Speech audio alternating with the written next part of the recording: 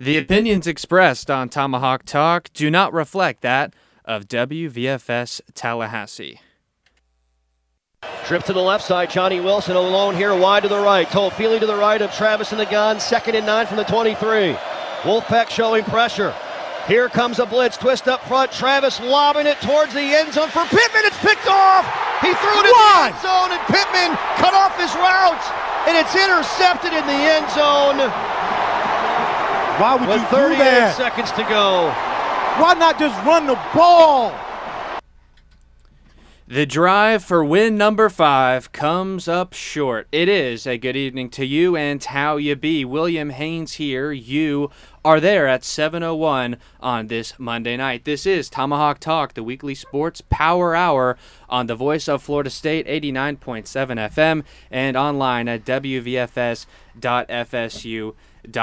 And Tomahawk Talk always available the next day as a podcast as well. Big show tonight. Another loss for Florida State football. They drop a game on the road to NC State. It's their second loss in a row. They're 4-2 on the season. Lots to get into with that game, so lots of interesting discussion there. We will also have Justin Robertson of the Tiger joining us to talk about the Clemson game this weekend at about 7:30.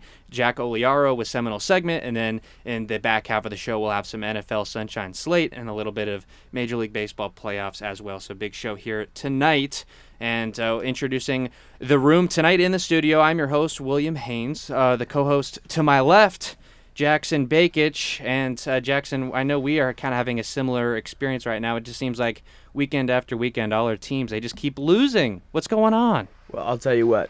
Not only did the Florida State Seminoles lose, not only did the Miami Dolphins lose, not only did the Tampa Bay Rays lose, not only lose, but their season was ended. My Eustis Panthers at home lost to my roommate's high school as well. So just an all-around hell of a weekend. Nothing to hang my hat on. No silver lining in the clouds. Just listening to sad music all weekend, really. But it's okay. God is good. It's all good. How are you doing, William? You doing all right? That I have to admit, I have to be honest, that Rays loss really did beat me up. For about 5 hours on Saturday, I felt like I was in my own personal baseball hell. 5-hour game, no runs. They only had a handful of hits. The Rays in 2 games, 2 playoff games, 24 innings, 1 run. Are you kidding me? That's how your season ends? But life moves on. There's other things going on. So you never want to see your team season end that way, and then to see Florida State lose the game that night. But always good to be here in studio. Always lots of great sports to talk about. So that'll help me get over it a little bit, I suppose. But the panelists to my right, Kylie Brennan is back in the studio. Last time you were on the show, we were talking about a win at Louisville. What a thrilling win that was. It seems a lot has changed since then.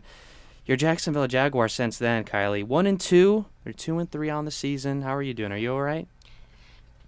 I really appreciate you asking if I'm all right. I think that it's very good to check in on your friends, especially those that root for Florida NFL teams during the season.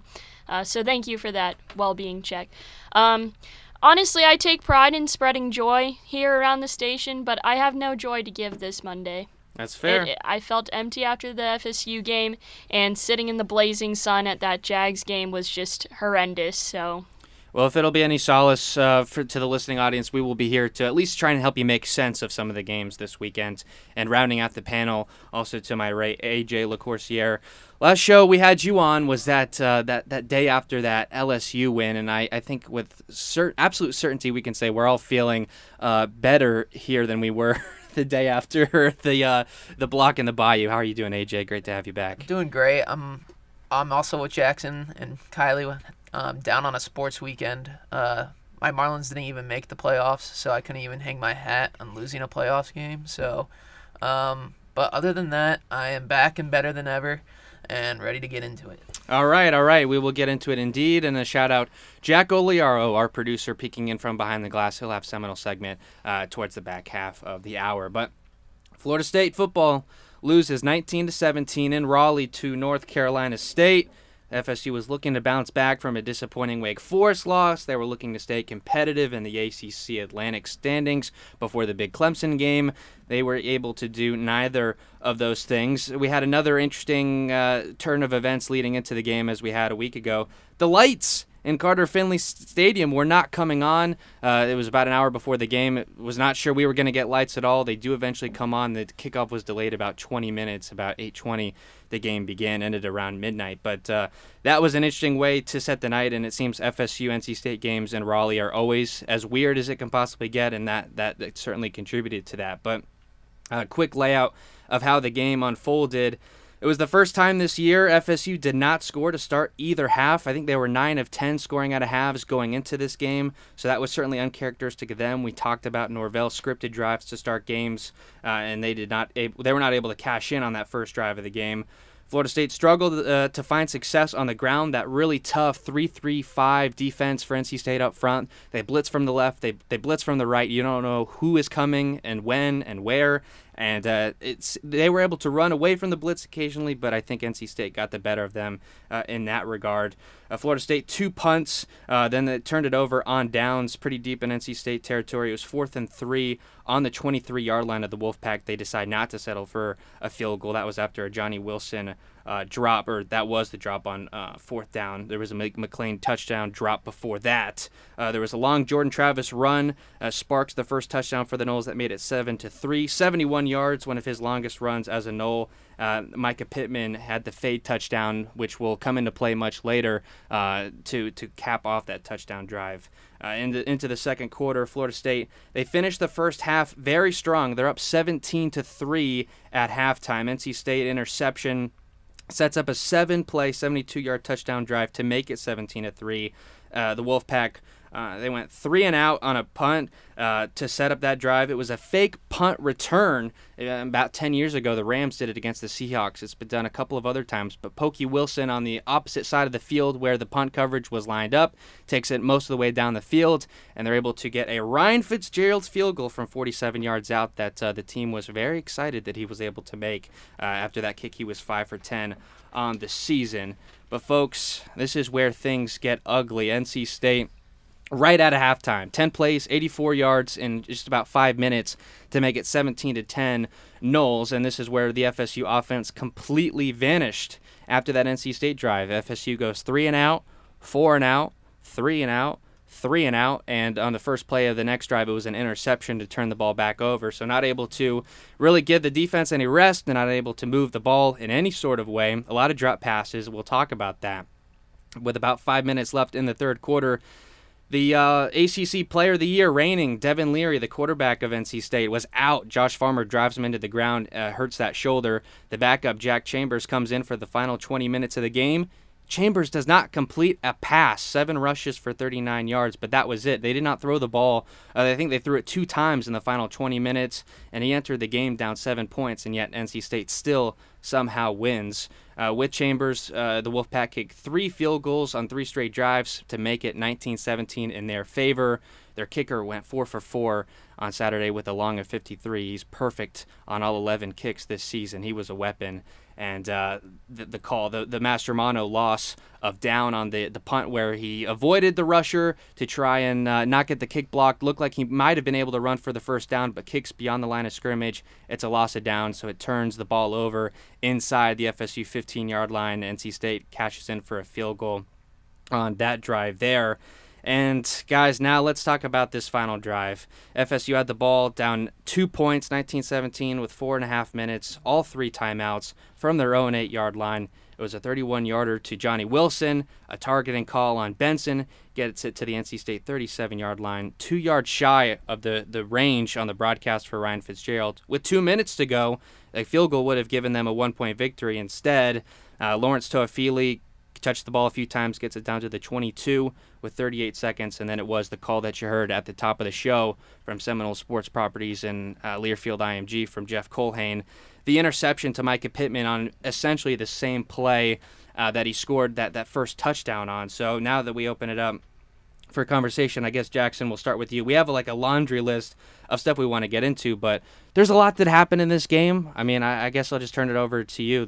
Where do you want to start? Well, people always say, well, you can't point to this one play. Florida State, was beaten. I disagree. I think this was definitely Florida State's game to lose. There's no question about that. I do think there's a certain amount of plays, 3 or 4 to be exact, not even including the drops, where you can point to and say, had this gone the other way, Florida State probably would have come up on top. But, we talked about it a couple weeks ago. I believe we talked about it last week. You can only control what you can control. And I think Coach Norvell is very, very adamant about that. I think Coach Norvell is someone that is trusting the process almost too much. And what I mean by that is, you go back to the LSU game.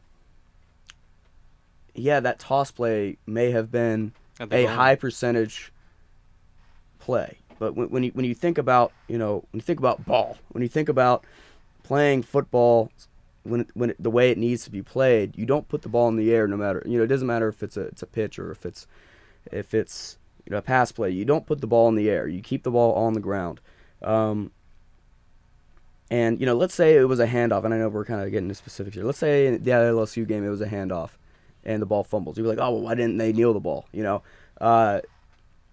Either way, Coach Norvell has made some decisions that has lost Florida State some games. I think we can all agree with that, but I think he's also made some decisions. I've said this before too. He's made some decisions that has won Florida State some games. Absolutely.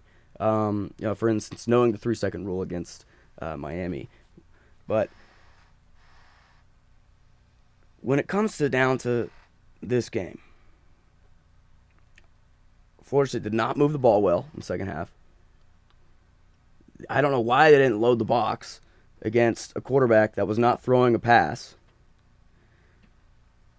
There was just a multitude of decisions where, as a fan, you're just, we're on our couch, we're eating Doritos, as I forget who said it this week. It was Boog Sciambi doing that Rays Guardians game. That's exactly right.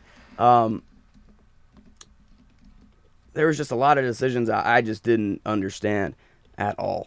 And like you said, there's a laundry list, and I think Coach Norvell, he's a young guy. He's still a young coach. I think he has some things to learn, just like anybody else in that position has to learn. But was it each and every decision that lost us the game? No, absolutely not. Obviously, you can't point to one single thing and say this is why. But, Florida State has some things to clean up. That's for sure. Did this remind anyone of some previous Florida State games played at Carter-Finley Stadium there? It's the whole game where Florida State was not scoring. I was like, this feels exactly like 2012. This feels exactly like 2012. This feels exactly like 2012. For those of you who don't know, in 2012, Florida State went up 16-0 at halftime. At halftime, they're ranked number 3. Had E.J. Manuel, Coach Fisher, obviously in his third year. And they just laid an egg in the second half, completely derailing their national championship hopes. I mean, they lose to Florida later in the year anyway, probably weren't national championship material yet. But it was the same game. It was Go the up same 16 game. 0 and you don't score any in the second half. It was the same game. Mike Glennon. So, we talked about this pre-show. That decision to throw the pass, and this is what I was trying to get back to earlier. The decision to throw the pass. Is that a high probability play? No. No? But at the same time, you have Coach Norvell thinking, okay, well, I'm going to trust my guys. I'm going to trust my process. I'm going to trust this. I'm going to trust that. But, and a lot of times guys, especially in baseball, you're talking about analytics and, kind of disregarding the gut feeling. You think about Blake Snell in the World Series in 2020. I know, kind of a tangent again, but you have to go sometimes with the old philosophies of football and realizing, what is the sensible play. Not necessarily the highest probability, but what is the sensible play. And, if Florida State has complete confidence in their kicker, they run the ball 3 times and they put it in the middle of the field and they kick it. But to still make that decision to throw a back corner fade. And it doesn't matter if it does not matter if the receiver ran the wrong route or this happened or that happened. It just can't happen.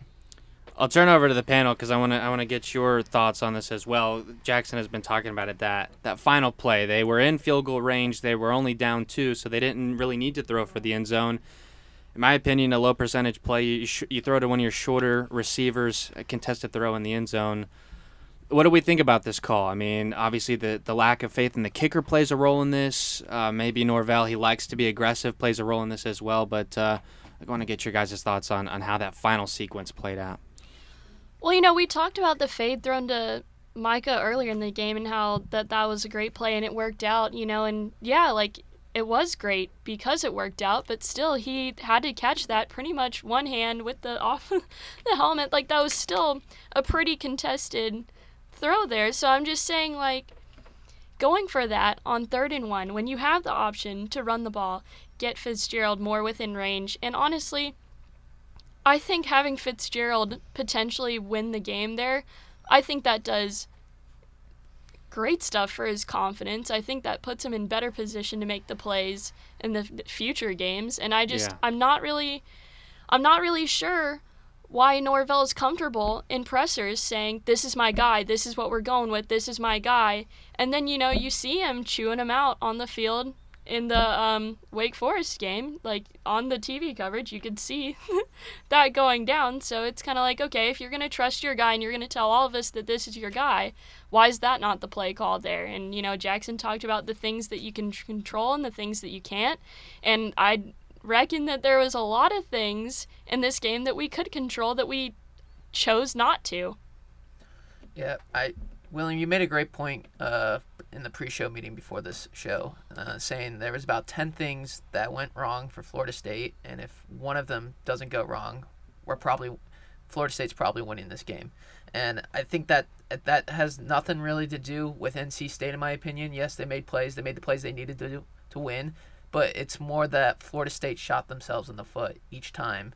That the 10 plays, just theoretically 10 plays that could have changed the game for Florida State, like the Mastromano punt.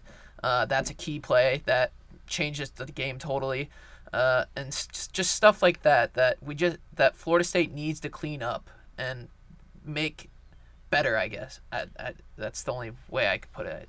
That's well said, and I think Kylie put it as well as any of us could about Ryan Fitzgerald, in that, if you're going to talk the game, you got to show faith in your guy, especially in that moment. We saw how much the team rallied around him at midfield after that 47-yarder to end the first half. Granted, he was only 5 for 10 on the season. After that, he's had some extra point misses, but there was 3 instances in this game where they drastically, I think, affected their strategy because of the lack of faith in the kicker position. I mentioned the 4th and 3 attempt early on that you don't get in enemy territory. You punted from the NC State 36-yard line. Most teams, that's a place you probably want to try and get some points. And then obviously there at the end of the game, you're only down 2, like I say, and you controlled that moment. All the leverage was in your hands, and you throw it up at a jump ball in the end zone instead. So that's really all I'll say about it, because there is so much to get into. I think, AJ, you mentioned it, some of the mistakes. Let's talk about it. The drop passes.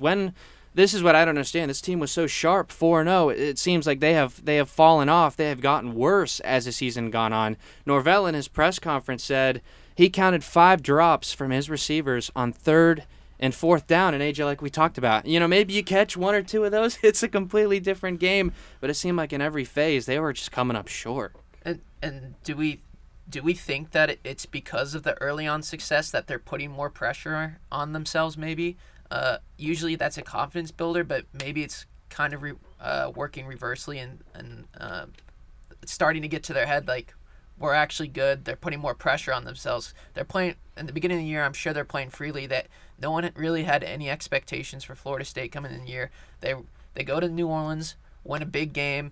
They start off 4-0. Everything's going great, and then they run into a Wake Forest team that is a really good team. They have a really good quarterback. Made some boneheaded mistakes in that game as well, and then they try to bounce back. In the first half, they looked really good. And I think maybe the second half they added more pressure onto themselves, and that's when mistakes start happening. So I believe that the team is just putting more pressure on itself for some reason, instead of taking that good for good. And I think that's maybe a reason that Florida State's been struggling.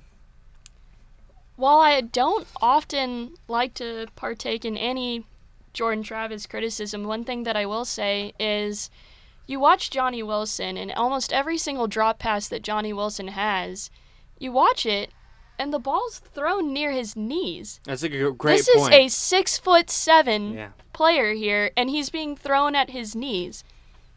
And that's what been do you since do with that? You're not utilizing his height? No. We watched him during training camp. He can take triple coverage. He can catch that ball. He's got the height advantage. It's not a Micah Pittman in the back corner situation where we're unsure if he's going to get the ball uncontested. It's different. Why not utilize that vertical advantage? And the one catch and the one big catch, the 31-yard catch that Johnny Wilson did have, it was a jump ball, and it was perfectly placed. He out jumps everyone, and it's like, why isn't that happening more often? He performs when he's given the opportunity, when we utilize him the way that we're supposed to. Travis had, for the second straight week, a couple of turnovers that really put the team in a bad spot. Completes only 50% of his passes. It was clear that he was pressing, particularly on that first interception, the first play of the drive. He was rolling out to his left side, which that's more of a play call thing, that it's, he's got to turn his entire body to throw. But pressure in his face, off his back foot, throws into a spot with 3 or 4 Wolfpack defenders in a play that you weren't going to complete. That's a ball he needs to throw away. That's an interception that sets NC State up for another field goal. And yeah, Kylie, I completely agree. That was something from week 1 that was an issue with Johnny Wilson. He got criticized for the drops, but I think the ball placement was not as good as it could have been. And I'll say, too, for the second week in a row, this offensive line has been an issue. It's been a liability. I think I touched on it that with all these counters and play actions, you're pulling the centers, the guards, and the tackles, depending on the play. Wake Forest did it, and NC State did it again. They're shooting the gap where the offensive linemen are pulling, leaving big spaces open, and you have free rushers on the quarterback. I think they had, I can count probably 4 runs that were just stuffed in the backfield for a 3 or 4 yard loss. The offensive linemen aren't moving well. Robert Scott returned at left tackle, which helped, but it still wasn't enough. And Jackson, I guess I'll ask you. I mean, it's easy to blame the quarterback and criticize him, but he is not being dealt a great hand, at least the last couple weeks. Well, it's always been that way. And, maybe not in the first few games of this year, but Jordan Travis has always made the offensive line look a lot better than it is. Like I said, it's gotten a lot better compared to what it was in years past. But, maybe it's after the Louisville injury. He's not moving as great. But like you said, a lot of blown-up plays, a lot of just penetration from NC State early on. To be honest, though, I think we're not giving the defense enough credit, though. Yes. I think the defense played very well this game. To give up only 19 points and being on the field a lot, that might be the only bright spot of this game, other than the fact that Florida State's competing with ranked teams 2 weeks in a row. But the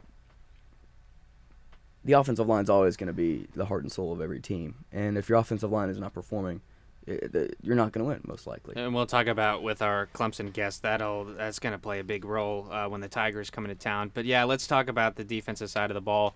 Injuries continuing to ravage this unit. I can't say I've ever seen something to this extent. Jared Verse gets hurt again. Robert Cooper, the defensive tackle, goes down. Jarrett Jackson, a depth piece at defensive tackle, goes down.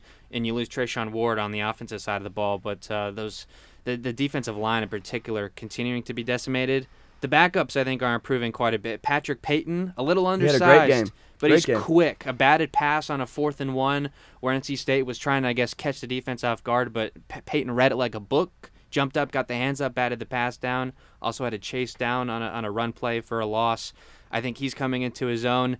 And a couple of guys, now that you're missing your 2 starting defensive tackles for who knows how long, Fabian Lovett and Robert Cooper. I believe he was on the depth chart this week. He was. That is something we've seen where it's like, well, hasn't played in a couple weeks, probably isn't going to play this week, but he's still listed as the starter. We don't know. We can't really say. But Malcolm Ray and Josh Farmer, the two defensive tackles, at least for now, I think they have played really darn good in the absence of Levitt and Cooper. And to me, certainly that's one of the bright spots, not only of this game, but of the last few weeks, is that depth has come on strong. And like you said, we're not giving enough credit to the defense, because with that amount of injuries, that will doom a lot of team seasons, and at least not yet, as it doomed FSU. And you also have guys like Derek McClendon that's played pretty well. I know he's been starting, really, which, in seasons past, kind of waited behind Jermaine Johnson and, Kiera Thomas, right? He was on the edge. Wait, is he on the edge last year? Yeah, it was the Fox, right. I believe. That's right. So, shout out to McClendon as well. But I thought Tatum Bethune had a very good game. He did. Bethune, great season for him. Exactly. I was able to watch him play at UCF last season. He's a star, and Florida State will be remorse when he's gone. I believe, is this his last year? Does he have one more year after this? If he's eligible for the draft, I think he's going to take it with the way he's playing right now. Absolutely. But you got to give props to the defense this year. Yeah, he is a junior, by the way. Okay. Gotcha. So thanks. To give up 19 points, and I don't think it's their fault. To allow 3 straight field goals to a backup quarterback, in my opinion. I think we both agree on this. That was more schematics. To not load the box, to not show pressure, to not stop the run. In my opinion, it was inexcusable. I just didn't get it. I didn't get it. And when they brought pressure on a few plays, it worked. When we saw that late in the game when the backup came in, but I think we would all agree that it's pretty obvious in saying that Florida State's defense has to step up. They have to get penetration. They have to cause chaos against DJU coming up this week. Final thoughts? Final thoughts that I just want to add is, you have the ACC preseason player of the year go out. We got Devin Leary out. And Jack Chambers, 25, a walk-on, comes in. And it just felt eerily similar to the 31 points that Louisville put up on us. It felt much like not being able to defend Malik. And I just think that we need to figure out how to defend against the rush. Yeah, at least hopefully DJ Ungulale has not been too much of a threat on the ground, but better this year than previous.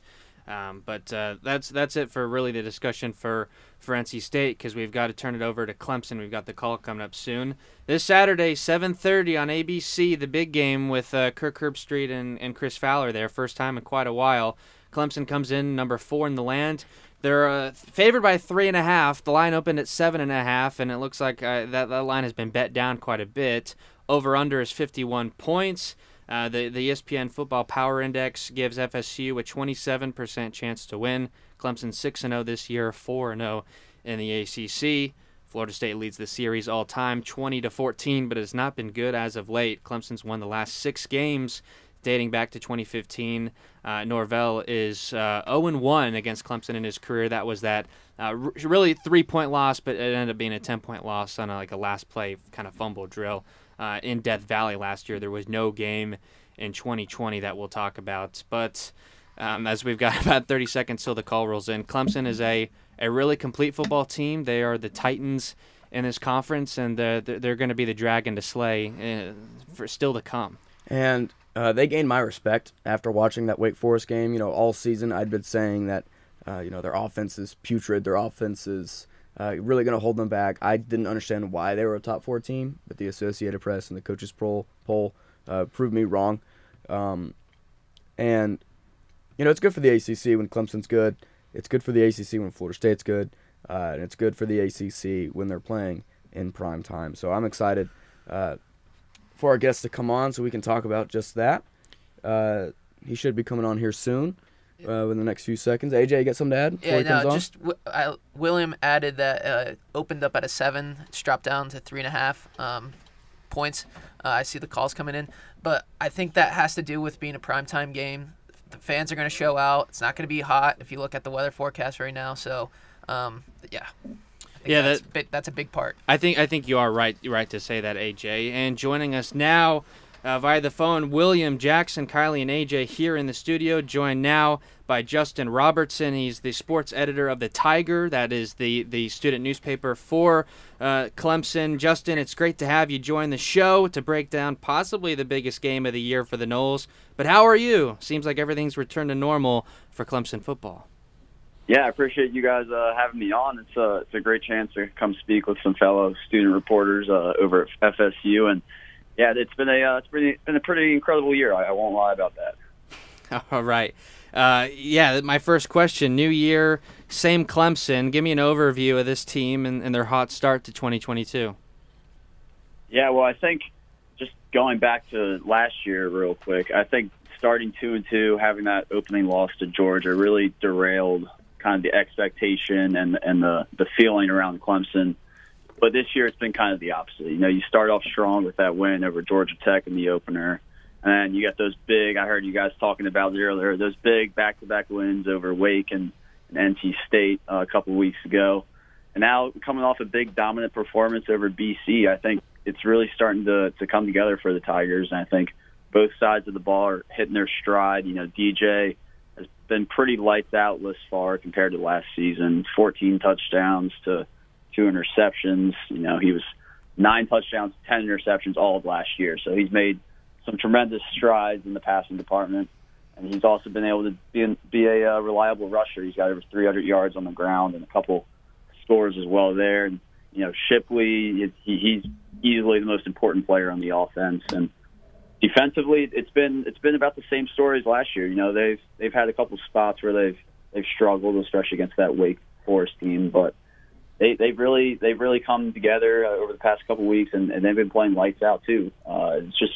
It's been a tremendous 6-0 start to the season, and you know we got a big game coming up. I know this Saturday against FSU, so it should be an interesting game to watch. Yeah, some games I want to ask you about specifically for Clemson. I mean, these two teams played the same schools in their last 3 games with NC State, Wake, and BC, respectively. How was Clemson able to really dominate NC State? They were able to beat Wake and a couple of teams that FSU really struggled with. Well, yeah, I think starting with Wake Forest, it was definitely a story of the offense. And defensively, you look at the secondary in that game, probably the worst game the Tigers have had in the secondary in years. Nate Wiggins especially, he just struggled. I think he had 4 pass interference calls, something like that. And DJ really had to carry the team to a win that day. And, you know, there's a lot of doubt coming into the year if he could do that or if it was going to be more of a you could win with DJ, but DJ's not going to be able to win the game for you. And he proved that wrong. He proved that sentiment wrong against Wake Forest. You know, he had I think it was 4 touchdowns that game, 5 touchdowns that game, you know, double overtime win. And then you transition into the NC State game here in Death Valley, and it was complimentary football. DJ was good in the spots that he needed to be, and Clemson's defense came out to play. Their defensive line caused havoc against the NC State offensive line, and that's really been the story through the past 3 weeks. I mean, coming off those 2 big games, you had to have a little bit of concern about a trap game against BC on Saturday, but they held their own. They did their job, and now we're looking ahead to Saturday. Yeah, the Clemson quarterback, DJ Uiagalelei, looks like a completely different player this year. Last season completed only 55% of his passes, 9 touchdowns to 10 interceptions, and just over 2,200 yards in 13 games. This year, been a completely different story. He completed 64% of his passes, 14 touchdowns to only 2 picks, and already 1,500 yards through 6 games. So he's on pace to blow through that marker from last year. What's been driving that, and how does it change Clemson's ceiling if DJ is playing at that high a level? Well, I think to answer your first question, it's really been a sense of confidence in him. He admitted, and Dabo Swinney admitted over the offseason, that he lost some of that confidence in himself last year, and it showed. You saw some of those interceptions that he was throwing, and they were not pretty. And it just really derailed the entire season, like I said. And he put in a lot of work over the offseason. He lost about 30 pounds. You know, he was working out with trainers in California. He was going all over the place trying to get better. and you've seen that improvement thus far. And to answer your second question, when DJ is able to be the player that he's capable of being, it really allows Clemson's offense to flourish. It allows the entire offense to kind of be good in the spots that they're needed to be good in, rather than kind of being forced to be the hero. And you look at Will Shipley, as I mentioned earlier, he's kind of been the driving force of this entire offense. And when he's going and he's running the rock like he usually does, DJ is much more confident in himself, and it opens up the entire field for the receivers. So I think it's really been just coming down to a sense of internal confidence in DJ. You know, the coaching staff has been impressed with him in practice, and they just needed to see him produce on the field and when the lights are the brightest. And I think we've seen that through the first 6 games this year. Justin, this is Jackson Bakich, co-host of Tomahawk Talk. Before I get to my first question, I want to agree with you. Watching Florida State play at Clemson last year, you know, when Will Shipley was on the field, I remember just as a fan thinking, you know, we can't stop this dude. And I believe he was sharing some carries, and so for Shipley to get more of those touches, I think has been very beneficial for Clemson. But you know, Florida State, I'd say everybody was excited. You know, Florida State fans were excited to keep Clemson as a protected rivalry. Since, you know, the ACC will be divisionless next season. My question for you is, how do Clemson fans feel about it? Are they excited, or would they have liked to have seen somebody else? You know, it's been kind of a weird sentiment around that. I don't think fans are exactly sure what they want in the ACC, especially with all this talk of conference realignment. Absolutely. And all that. But if you look historically at the matchup between these two teams, it's been incredible. Unfortunately, we had that 2020 year that we couldn't play due to COVID, but the rivalry between these two teams is truly one of a kind, and I think it shows now, especially with Florida State's improvement, how good the ACC can be when everybody in the conference is competitive and they're able to make these rivalry games less one-sided as it has been over the past few years. So I think it was the last 2019 or 2018 was the last time we've come down to Tallahassee, and it should be a really good environment on Saturday. It's a night game. I think it's Clemson's 5th night game of the season, so I'm expecting this environment to be really crazy on Saturday. And that's funny you bring that up about you know, the sentiment of the rivalry, and you know, most rivalries, whether it's, you know, pro or amateur athletics, is, you know, due to proximity. And, you know, kind of the tribal sentiment behind the fan bases. But really, this rivalry has been caused by, you know, just the teams being in each other's way. But you mentioned it, you know, this is the first time, or excuse me, you mentioned, you know, it being a night game, and you know, this is the first time this game has been in prime time since 2016. You know, you have Chris Fowler and Kirk Herbstreit calling the game, first time since 2016 that the entirety of America will be watching. How do you expect Clemson's championship culture to hold up going into this hostile environment? Yeah, I think it's been key that, like I said, that Wake Forest game was on the road. I think going into the tough environment, we've had the fortune of playing at home a lot of these big games, the longest home winning streak in college football. So winning that game at Wake Forest really is going to play a key factor, I think, in us being able to win on the road in such a tough environment. And it's definitely much more of a tough environment than Wake Forest in Tallahassee. But I do think that Clemson has proven in the past that they can win these tough road games. But it's certainly not in Clemson's favor that this game is on the road. I will say that Florida State, you know, you guys mentioned the line has dropped to, I think, about 4 points now. I think that just shows how big that home field advantage can be in college football. And unfortunately, I won't be able to make the trip down, but I hear it's an incredible place to play. I really am looking forward to watching the game.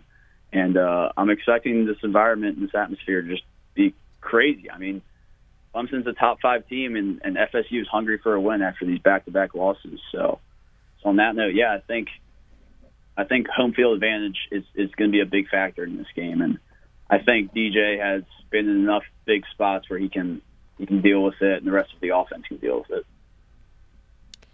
Hey, Justin, Kylie Brennan here. I'm our sports communication coordinator here. But so given everything that you just kind of said there, that's kind of leading into my question here. Do you think the 3.5 line is too modest, given Clemson's success, or do you think that the rivalry aspect, the atmosphere of Tallahassee, do you think that plays a pretty big factor? What would you count the spread here?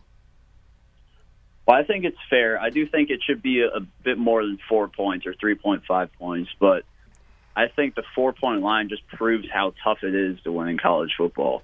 And that's something that Dabo Swinney kind of praises every week, it seems like, is it's not easy to win in college football. It really isn't. We've seen countless upsets this year. Notre Dame's been kind of shaky in spots. You've seen all these other schools that have really struggled, especially on the road. I mean, you look at Alabama and Texas, you look at Texas A&M and all that, and it's not easy to win in college football. And I think that looking at this game, the home field advantage, like I said, plays a big, big factor. And you can't discount that. You can't go into a game expecting that Clemson is going to dominate like it has in years past, because the ACC is much better than it once was, and Clemson is not as good as it has been, with Deshaun and Trevor. So I think the 4-point line is pretty fair. I think it should be about 6 or 7 like it was originally. But I'm not expecting this game to be a blowout. I'm expecting it to be a tough, hard-fought game, and I think that line kind of shares what the rest of the country is feeling. This Clemson defense, it's ferocious. Number 2 rushing D in the country. They only give up about 64 yards per game on the ground. That's really hard to believe. They're number 7 in the country in tackles for loss. They've got 48 tackles for loss in 6 games. That's 8 per game. I think they had 11 against Boston College last week. Looks a lot like those championship-winning teams of old. Yeah, it's been an pretty interesting run so far for the defense. You go from Brent Venables to Wes Goodwin, the defensive coordinator, and it was all about how that transition would play out. And, there were some spots the first couple games of the season where it did not look great, especially against Wake Forest, and that secondary was struggling. But they've really come into their own through the past couple of weeks, and I think it starts with that defensive line. KJ Henry, Brian Brzee, Miles Murphy, Xavier Thomas is back now. He had incredible 6 snaps. I think he had 2 sacks and 6 snaps on Saturday against BC. And interior, you got Rook, you got Trey Williams, you got some other key contributors that most fans really haven't heard of. And you look at the linebacking group, and Trenton Simpson and Barrett Carter are 2 of the most athletic linebackers in the country. They're all over the field. Barrett Carter had the forced fumble last week.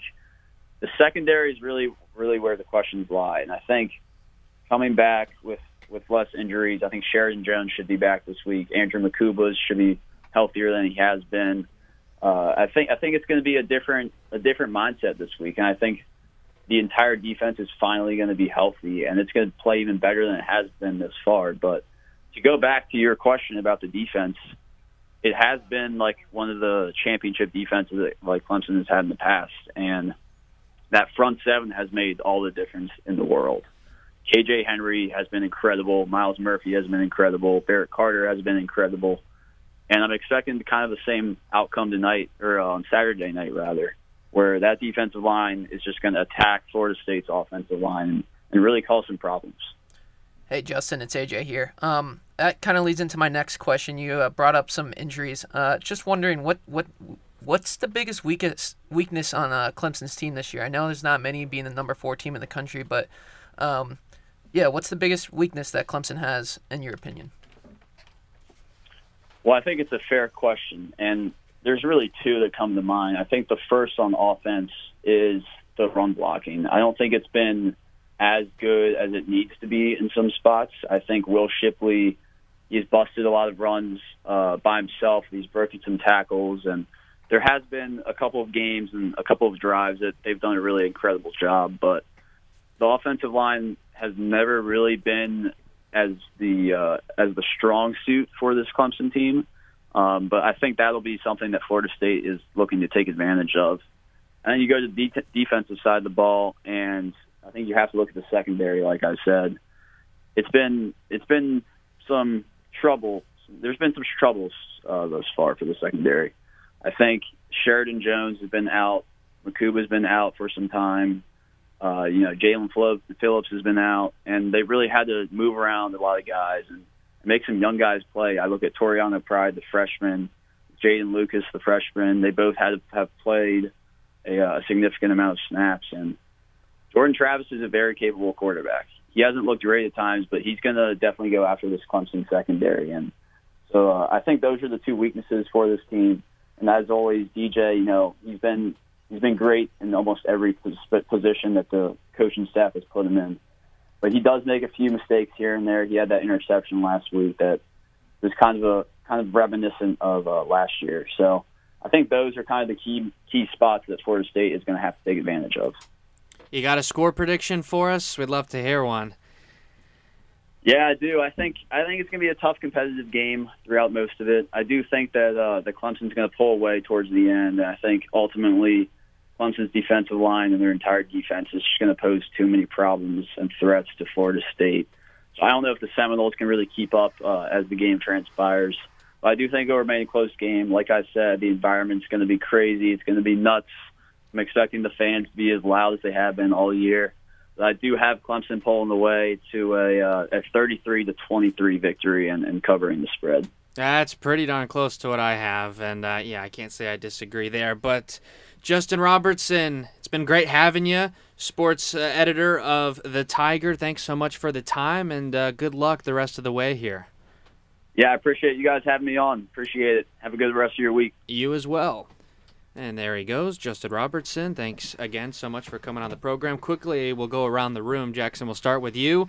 Score predictions. What's going to be this game? What is FSU going to have to do to win? I'm going a 34-28 victory for the Clemson Tigers. I think Florida State will have a chance to win it, but the Clemson defense will come up and make a stop. So that is my prediction. I'm sticking with a 34-28. First time I've predicted Florida State to lose all year. I think Florida State is also going to lose. It's going to be a tight game. It's going to be offensive struggle in the first half, in my opinion, and it's going to open up a little. And I predict Clemson's going to win 28-21. I'm going to call the same score as the Louisville game. I'm going to say 31-34. I think the offense is definitely going to have to show out, and I think defensively, he mentioned the secondary trouble, and then obviously we have a lot of people injured, so that's kind of what I'm going to roll with here. For FSU, out of Fabian Lovett, Robert Cooper, Jared Verse, I'm going to say at least two of those three are going to have to play if FSU wins. I think they're also going to need to change up some of the plays. If they go to that counter with those pulling linemen, Clemson is going to shoot those gaps, and it's going to be trouble like it's been the last couple of weeks. I'll go Clemson on top 31-17. I think they'll just be too much to handle. They are a really, really solid team this year. But that'll do it for this part of Tomahawk Talk. Next up, we got Jack Oliaro with Seminole segment. Jack, take it away. Thank you, William. What's good, everyone? I'm Jack Oliaro, routing off this Seminole segment, relaying the latest and greatest in all of Florida State's athletics. Quickly giving my spiel on FSU Clemson. A huge game at any juncture, a huge game given. You can go into the bye either 5-2 or 4-3. The offense needs to have the best game of the season to challenge this playoff caliber defense, while the defense, while pretty stout, needs to hold a continually rising Clemson offense. I think this becomes a shootout where Jordan Travis will get plays, and the defense will hold, but not well enough to allow a 31-38 loss on Saturday night. Now switching from football to soccer, the third-ranked Florida State Seminoles had themselves quite a week with two top 20 matchups on the road, the first in Charlottesville, arguably the biggest game of the year between number 3 Florida State and number 2 Virginia. Just as the fans were settling in, Jody Brown collected a deflection off a Cavalier defender and laced one into the top of the net for the opening goal, one of the fastest in Florida State's history at only 45 seconds. The goal was the lone score in the night, as the KG top 3 matchup was won by the Seminoles, but then came Sunday, where the Noles were slanted back to reality with a crushing 0-4 loss. The first 2 Irish goals came in less than 10 minutes. The first saw Lauren Flynn be dispossessed and lost the foot race, where Corbin Albert blasted a goal past backup goalkeeper Mia Justice, who was frozen on her line. 5 minutes later saw Olivia Wingate dash through the midfield and shot off a laser from the top of the key into the top right corner for an 0-2 hole for Florida State. They couldn't dominate in the possession like they normally would, and Notre Dame dictated terms throughout, holding the Noles to just 5 shots on target. A bit past the 70th minute mark, Maddie Mercado tucked in her shot past Justice for the third, and with less than 10 minutes to go, Olivia Wingate received a beauty of a pass past the Florida State defenders and beat the keeper once more for the 4th and final goal, the highest high and lowest low in under a week. Florida State won't have much time to sulk as they host the 7th-ranked Duke Blue Devils in another huge ACC matchup, the only side the Noles lost to last season en route to a national championship. The game will be on Thursday at 6 p.m. and available on the ACC network. Meanwhile, in volleyball, Florida State enjoyed a great week at home, starting off with a 5-set thriller over Miami. The Seminoles just edged the Hurricanes in aces, blocks, and crucially in digs. They carried that momentum into Friday evening as they swept past Duke despite falling short in most statistical categories. The first 2 sets were down to a few points that could have gone either way, but the third and final set was a damning blow and more than sufficient enough for the win. They moved to 12-5 and remain strong in conference play at 4-2. They will be back on the road this week with a trip to Charlottesville against Virginia on Friday before facing a powerhouse in Pittsburgh against the 9th-ranked Panthers. Before we go back to the studio, we had coverage of some preseason fall softball where the Seminoles destroyed Lurleen B. Wallace Community College 25-0. I'm not even sure if any of us can run around bases 25 times in one go of it, but they did and will look to continue their development with a Friday evening contest against Wallace Community College at 5 p.m. at the Seminole Softball Complex. But that's going to do it for this week's edition of Seminole Segment. I've been, and still be, Jack Liaro. William and Jackson, run it. Thank you, Jack. William, Jackson, Kylie, and AJ with you for about 10 more minutes. NFL Week 5 Sunshine Slate. We'll start with Tampa Bay, and with Tampa Bay, another edition of the Gene Deckerhoff Call of the Week. We lead by 6. The snap, a good one to Brady. Looking, Brady now flushed out of the pocket. He'll be sacked for the first time of the game. He's dropped back at the 42, and a flag comes out. Yeah, he stepped on Brady after he made the sack. Grady Jarrett gets the sack, but did he step on Brady? Brady says he did. That from the Tampa Bay Buccaneers Radio Network, 98 Rock, and that was really the play of the game that got a lot of national attention. Tampa Bay was up 21-15. They had a 21-0 lead that they were in the process of blowing, essentially. Jarrett gets a sack on 3rd down. Looks like they're going to get the ball back. Guys, looks like a perfectly clean sack to me, but the referee throws the flag, and Tampa Bay was able to seal the game out. And I agree. It's a totally clean sack. When it comes to driving players into the ground, those are plays of aggression that you can stop, in my opinion. That one there was not like that. I mean, those are natural football plays, and Brady, maybe he gets the Michael Jordan call that or the LeBron James call, the superstar call there, but I think when a lot of people say, "Oh, we're going to two-hand touch," they might not be wrong. Tom Brady threw the ball 52 times, tying a season high. Not really looks like what they want to do, but they win going away 21-15, and that was a battle for first place in the NFC South, now owned by Tampa Bay with a 3-2 record. Moving on now to the Miami Dolphins. They drop another game, this one in New Jersey, to the Jets, 40-17. They're now 3-2. They're tied for second in the AFC East. And they were down, really for most of the game, down to their 3rd-string quarterback with all this concussion stuff that's going around the league these days. And, yeah, Skylar Thompson, I think he did okay.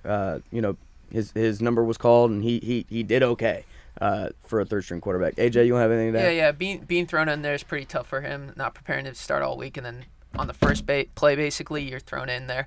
The Dolphins were also down their top 2 starting cornerbacks, their top 2 tackles. So it was just injury-ridden game for the Dolphins all the way around.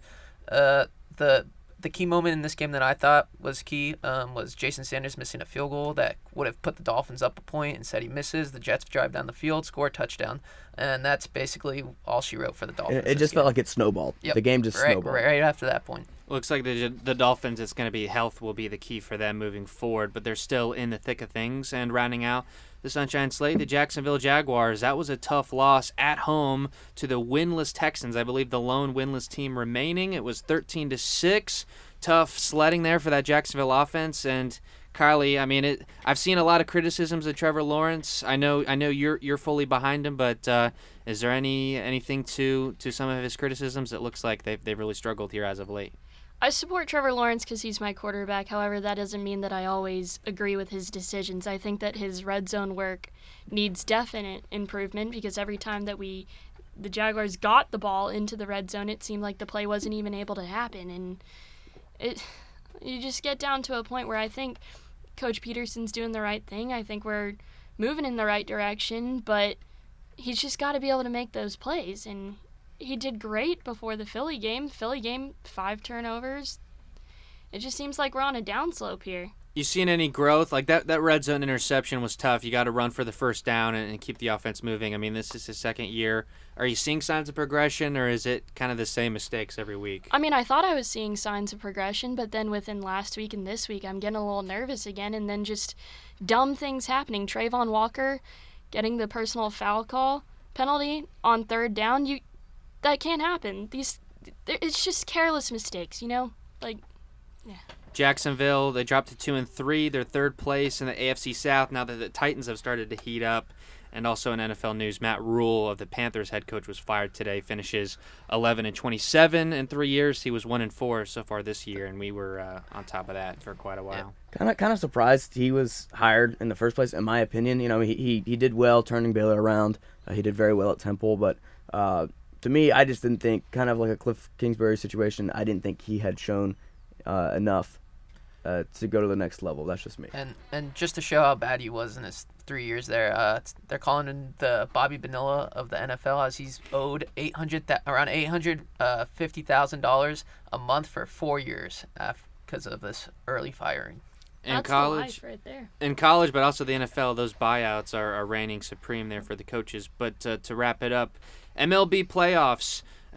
Wild card weekend, first year under the new format. 3 out of the 4 road teams won in a format that heavily favors the home team, but obviously they were not able to be victorious. But I think probably the highlight of the weekend, guys, Mariners over Blue Jays. Mariners they had the longest postseason drought in American sports. They get in, they're on the road. Big dumper. That's right, yeah. Cal Raleigh, they were calling him the Big Dumper on the broadcast. That was a funny... Florida State alum. That's right, yeah. FSU legend, Cal Raleigh, or Raleigh, however you say his name. But yeah, he is carrying that team at a home run to get him into the playoffs. Had some big hits this weekend.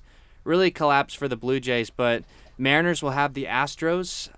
Mariners, really exciting team. They sweep that 3-game series in Toronto. Yeah, as a Marlins fan, I'm cheering for the Mariners because this gives me a little hope as a Marlins fan because Mariners fans have been around the same level that Marlins fans have been. So I'm cheering for the Mariners.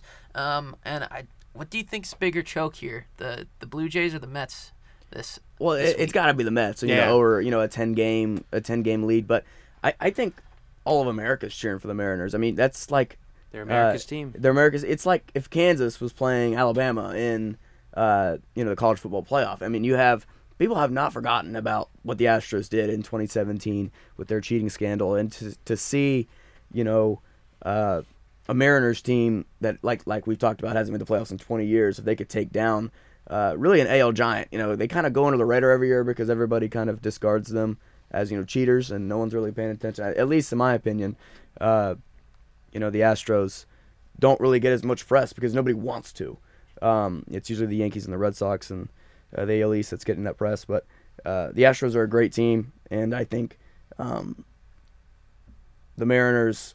It would be a really cool sight to see if they could take the Giants of the AL down.